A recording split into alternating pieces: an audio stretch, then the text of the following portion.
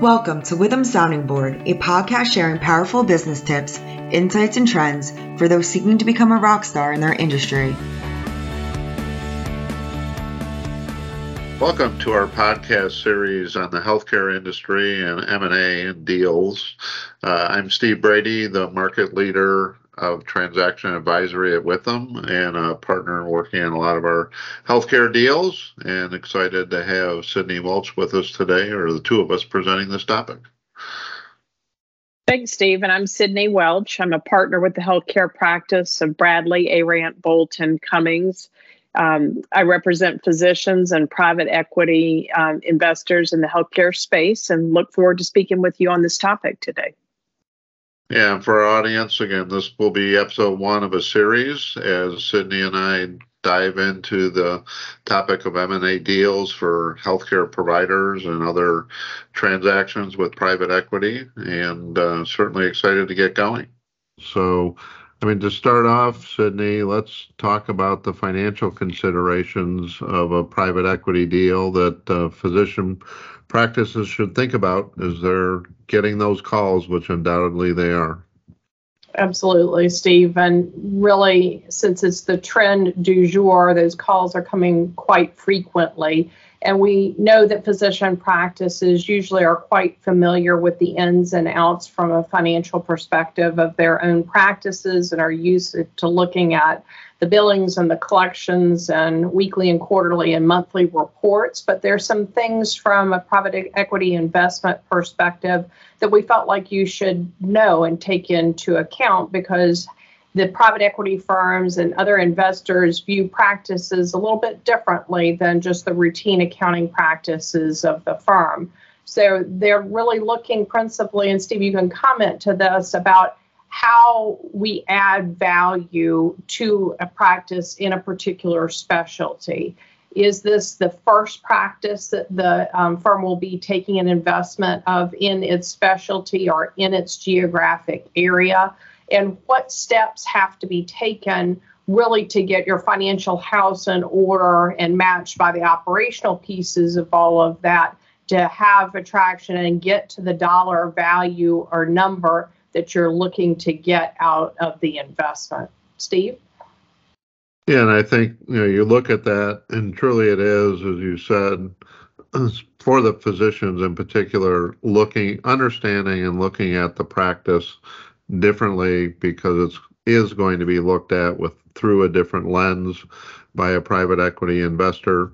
Many of the things that made practices successful up to the point of a transaction with private equity are the very things those investors are looking to invest in, but professionalizing many aspects of the business is one example that you need to look at, and really understanding the financial metrics that the private equity firm is going to be looking at as they assess your transaction, because again, those financial considerations are very different in certain respects to the way the practice has been managed historically. And again, that goes throughout the industry.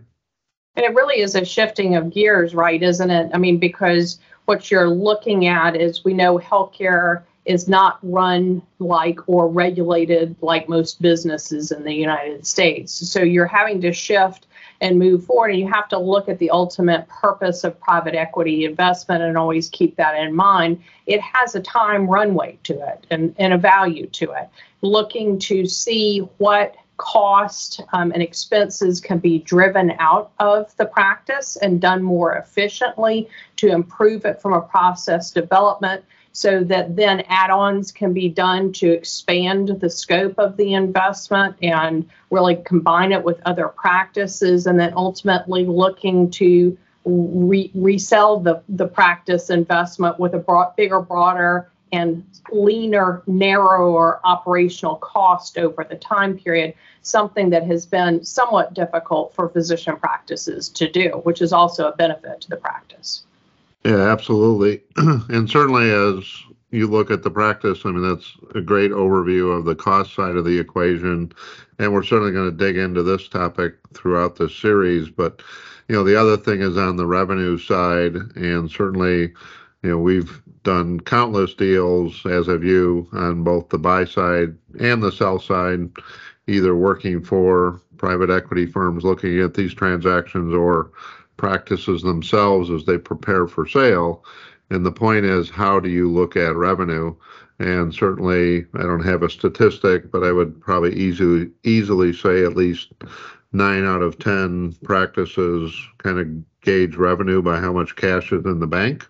And a private equity firm and other investors, I mean, it could be a hospital system too. Certainly, there's other avenues for a practice to sell their practice and merge into something bigger.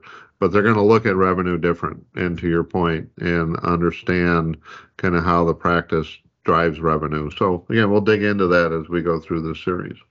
Sounds good. And should we talk a little bit about that difference in value and how the investors look at the value to the practice?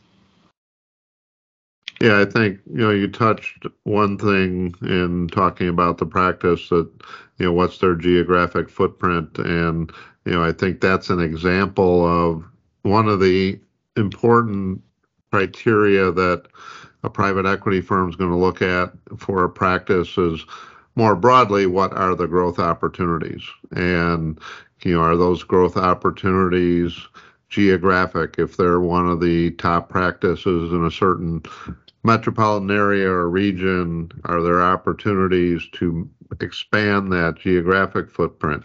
But that's only one of them, certainly. Depending on the specialty, are there growth opportunities to expand the breadth of the services that they provide? In other words, bringing in other specialties within, say, ophthalmology. There are several subspecialties, obviously, and that goes throughout the medical profession. So, again, an investor is going to want to understand what those opportunities are for the practice. They're going to look at it from a revenue standpoint. And again, to your earlier point, Sydney, looking at that cost structure and how they leverage existing staff, existing ways of doing business, and be able to leverage that as they grow the practice. So, I think a couple other important critical areas to look at when they're assessing a practice, certainly, and this one probably goes first in terms of the assessing the current state of the practice, but really from the quality and the depth of the practice, the reputations of the doctors, the staff, how is the staff put together? And again, we'll touch on many issues revolving around current ownership, future growth of the physician base in a practice, as well as the staff. And there's many issues that go along with that we'll cover in this series. But again, from a starting point of how somebody's looking at your practice, the higher quality, the more well-known you are, again, in your specialty and or geographic area, and have some depth to what you're providing, the better.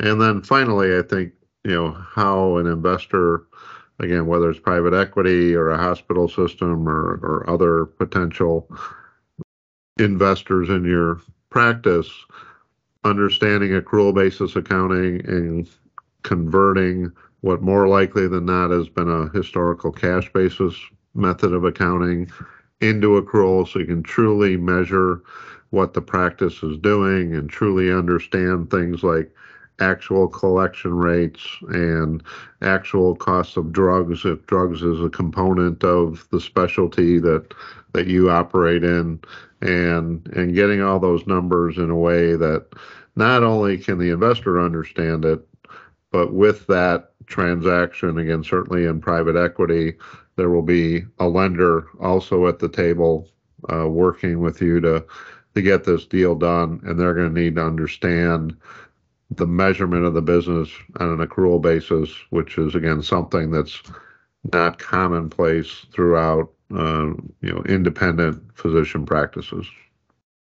Well, I'm not going to begin to try to touch the accounting stuff. That is what you and our tax folks would work on all the live long day. But I do want to kind of round out the comments with respect to the investors looking at the growth opportunities and how the practice, resonates in terms of quality and marketability, because I think that those are absolutely key in addition to the accounting side of things. But it's not dissimilar to physician practices looking at strategic plans, or hospitals and physicians in partnership looking at those plans to say, what does our footprint look like?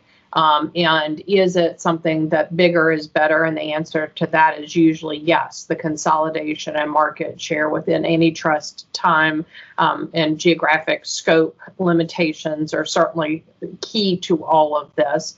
But I think it's also key to remember that you don't have to, as the practice, have the perfect deliverable all teed up already, because a lot of what's being looked at is what's the upside, what is the delta that can be created by the investment. So a lot of times when we're working with the firms, it's just part of their strategic plan, and the initial or subsequent physician practices that they are investing in are part of an overall puzzle that's being put together. And I think that dovetails nicely into not only in a particular specialty, and we all have seen and lived the various specialties as private equity has run through those, what is the trend of the day, so to speak, but then also the cross-pollination that, again, is not unique to physician practices that are looking at ways to combine their crossover areas, whether it's in infertility or, for example, urology and oncology and radiology, tying those pieces together. And even private equity, and I'll go back to the infertility piece, looking at investments into the tech piece that would complement some of those things in addition to the traditional hands-on. What can the fund invest in that would be helpful to round out the full service delivery piece and put a bow on the package? So you just may, as the practice, be one piece of that overall strategy that's been looked at, but knowing from the physician practice side where you fit in all of that and where the expansion is likely to roll out from there are going to be things that are going to have value to the practice, particularly for those physicians within the practice that have a longer runway of being involved in the practice post-sale, as opposed to those for whom this may be an exit strategy. Yeah, let's dig a little bit more into the financial aspects. So, Sydney, if I'm a physician and physician owner looking to sell, what are some of the important things I need to understand about the financial aspects to get a deal done? Well, on the physician practice end of things, obviously you didn't get to medical school without having some degree of math skills.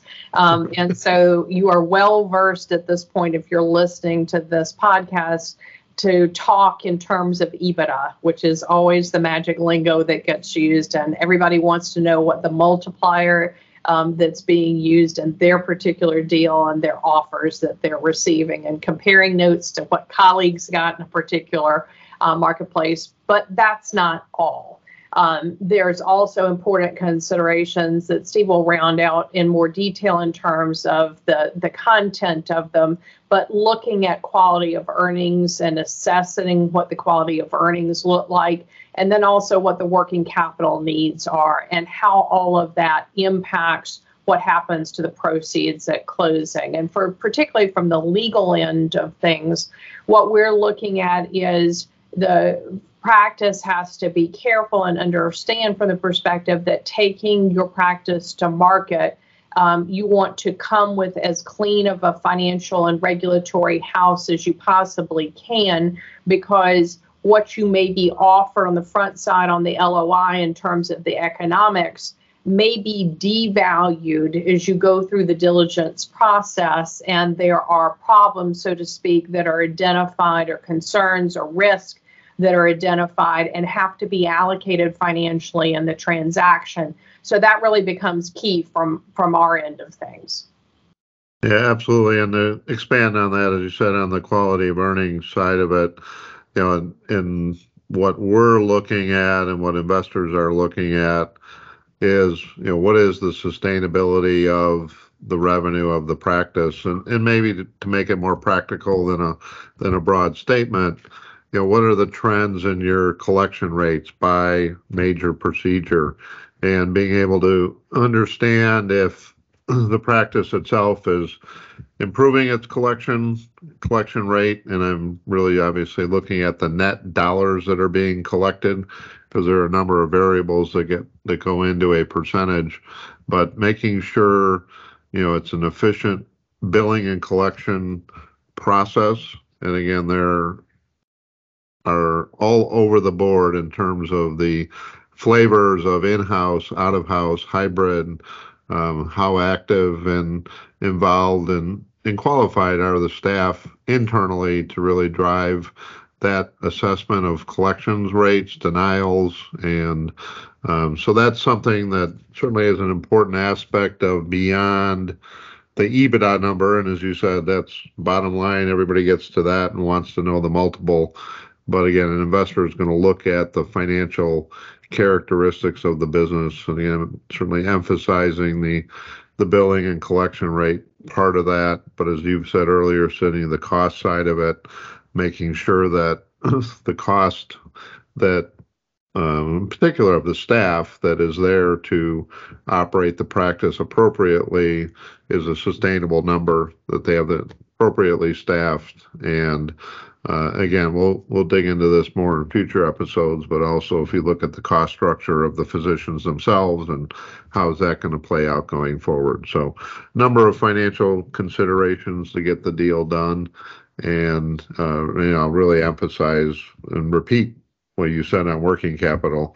It's something that, again, physician normally is not thinking of, especially if they're used to running the practice on how much is in my checkbook, and based on our formulas, how much can we distribute to the physicians at the end of the year on a quarterly or semi-annual basis. Understanding this in a different way is important, and the working capital does have an impact that takes some understanding and education to learn about it.